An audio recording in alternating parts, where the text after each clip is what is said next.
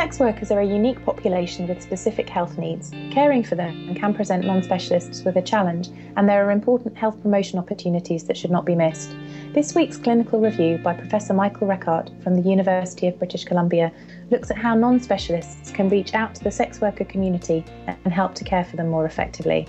So, Michael, can you start by defining what the term sex worker actually means? Well, sex workers are defined as adults who receive money or goods or favors in exchange for sexual services. Sometimes this is on a regular basis. Sometimes sex workers are visible on the street. Oftentimes they're not visible, and there's quite a lot of sex worker activities, even in small communities, where sex work might be exchanged for debts and things like that. Sex workers can be female, they can be male, and they can be transgender sex workers. Youth under the age of 18 are not usually considered in the definition because they're considered to be sexually exploited, whereas adults oftentimes are not considered exploited, or at least have some measure of choice in their profession. Through what sort of avenues might sex workers access healthcare? How might they present to healthcare? Well, sex workers can access healthcare in a variety of ways. If sex workers have adequate financial resources, most of them will seek out a private physician, a general physician or a family doctor, because of confidentiality. They feel that they are treated better. If they don't have adequate resources, many of them will go to a public health facility like a clinic or a community clinic, usually in a city. And sometimes there will be sex worker specific services.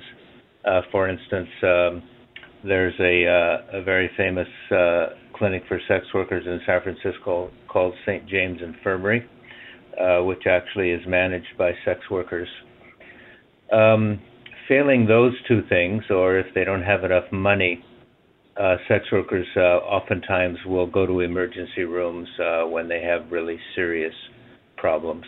What are the main health issues that health professionals need to be aware of when they're seeing sex workers? Well, I think it's important to realize that sex workers have the same chronic diseases and chronic illnesses that anyone their age would have.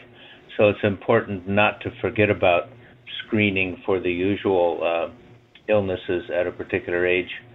In addition to that, sex workers have higher incidence of specific conditions because of their work and their exposure. So sexually transmitted infections would be a very obvious one. And for that, they need to be screened on a regular basis. HIV is a high risk for sex workers, and if you look around the world at HIV infection rates, sex workers have much elevated rates to other people in the population. A lot of them use drugs, intravenous drugs and oral drugs. Many are addicted, and that's an important issue for sex workers. A lot of them get pregnant. The female sex workers oftentimes get pregnant. Sometimes that's because they rely on condoms for pregnancy prevention when they should or could be using a second method of contraception.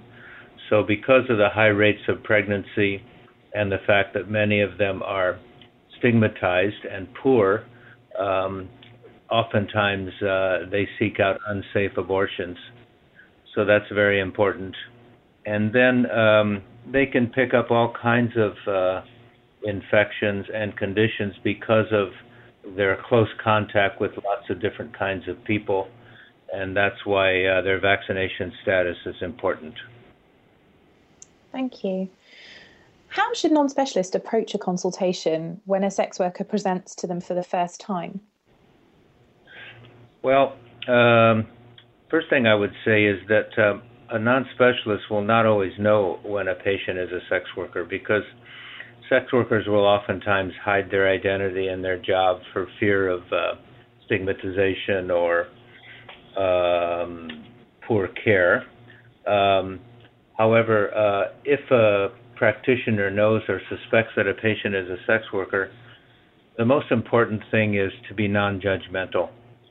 So sex workers understand that not everybody agrees with their profession, but a physician is expected to be non-judgmental, to be interested mainly in the health issues of sex workers, to approach sex workers' health issues as they would any other person in their practice, and to not judge the sex worker's profession. Thank you. You've divided the review very broadly into health promotion and also treatment needs of sex workers. Let's start with health promotion. Can you tell us what sort of preventive health measures are available to sex workers? Well, sex workers have and should have available to them all of the same preventative measures that non-sex workers have, and these would be vaccination. So a sex worker's vaccination status needs to be up to date. Because of their high rates of sexually transmitted infections and HIV, they need to be screened on a regular basis. Regular depending on how often they're participating in sex work and other personal factors. They also should be screened for anal and cervical cancer on a regular basis, more regular than a non-sex worker because these are related to sexually transmitted infections. Pregnancy prevention is important, and they should have a dual method of pregnancy prevention offered to them, condoms and birth control pills or a diaphragm or something like that. They also should have available male circumcision if they're a male sex worker or a transsexual sex worker. A couple of other things that I would mention. First is pre-exposure prophylaxis. So pre-exposure prophylaxis for HIV means taking one or two antiviral agents before exposure to HIV, and that's been shown to be very effective in preventing HIV in many studies around the world. So eligible sex workers should have that. Then there's post-exposure prophylaxis. So if a sex worker has been exposed to HIV and not taken any precautions unexpectedly, then they should be offered post-exposure prophylaxis, which is 6 weeks of antiretrovirals. And then the usual things that we offer anyone who's sexually active, that would be condoms and lubricant. If they're using drugs and needles, they should have available to them clean needle programs. Sex workers are oftentimes the victims of violence, especially coerced sex and rape, and there's a specific group of sex assault survivor services that they should have available to them. And another really important thing that many people forget about is mental health. Because of their profession and because of their life style, many sex workers have mental health issues, and these need to be paid attention to by practitioners. Thank you. What about the treatment needs of sex workers? Well, sex workers should have, the treatment needs should be specifically targeted towards the illnesses that they have at higher rates, but also to regular illnesses. I think one really important thing is the treatment of sexually transmitted infections. So they have a higher incidence of these things, and as long as we're screening them for sexually transmitted infections, they need to be treated promptly with the proper combination of drugs. Another important thing is antiretrovirals. So I argue in my article that sex workers should have antiretrovirals offered to them universally, and that is regardless of their clinical state or their CD4 count or their viral load. And that's because they have such high rates of exposure to people with HIV and people that they don't know. So I believe the whole field of HIV treatment is moving towards universal treatment for everyone. And I think that sex workers are ready for that intervention. As I mentioned, sex workers oftentimes get pregnant, so it's really important that they have safe abortion services available to them. Sometimes this could be surgical abortion in a hospital.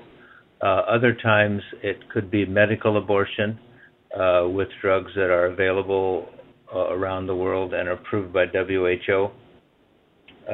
There's also these services for sexual assault survivors and mental health and drug treatment services, drug dependence treatment services as well.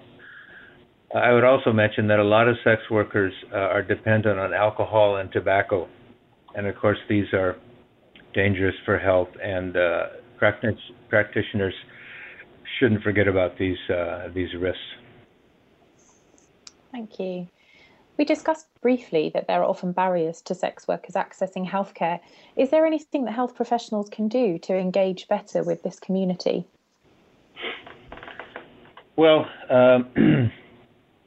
as I said earlier, I think the most important thing is to set up practitioner services that are non-judgmental and non-stigmatizing, so that sex workers and their profession are not singled out or pointed out to people working in private practices or patients, so they're treated like every other patient.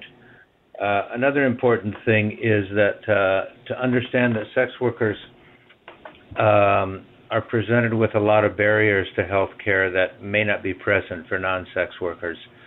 And these would include hours of operation and child care services, ability to pay, those kinds of things. So I would recommend that practitioners have special services for sex workers, or at least services that take into account their working hours and difficulty accessing health care, their child care needs, and the fact that they can't always pay for health care. So some kind of sliding payment service might be appropriate for sex workers.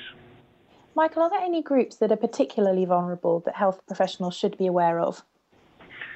Well, I think transgender sex workers are a group that people are not too aware of and don't give enough attention to. Many sex workers are transgender. It could be male to female or female to male.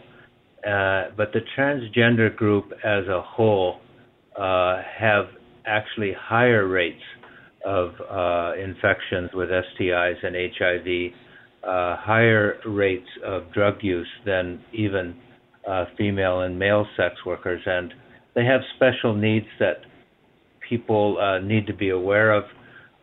One of them is hormone treatments. Many of them are on hormone treatments. Sometimes they inject themselves, so this is a risk.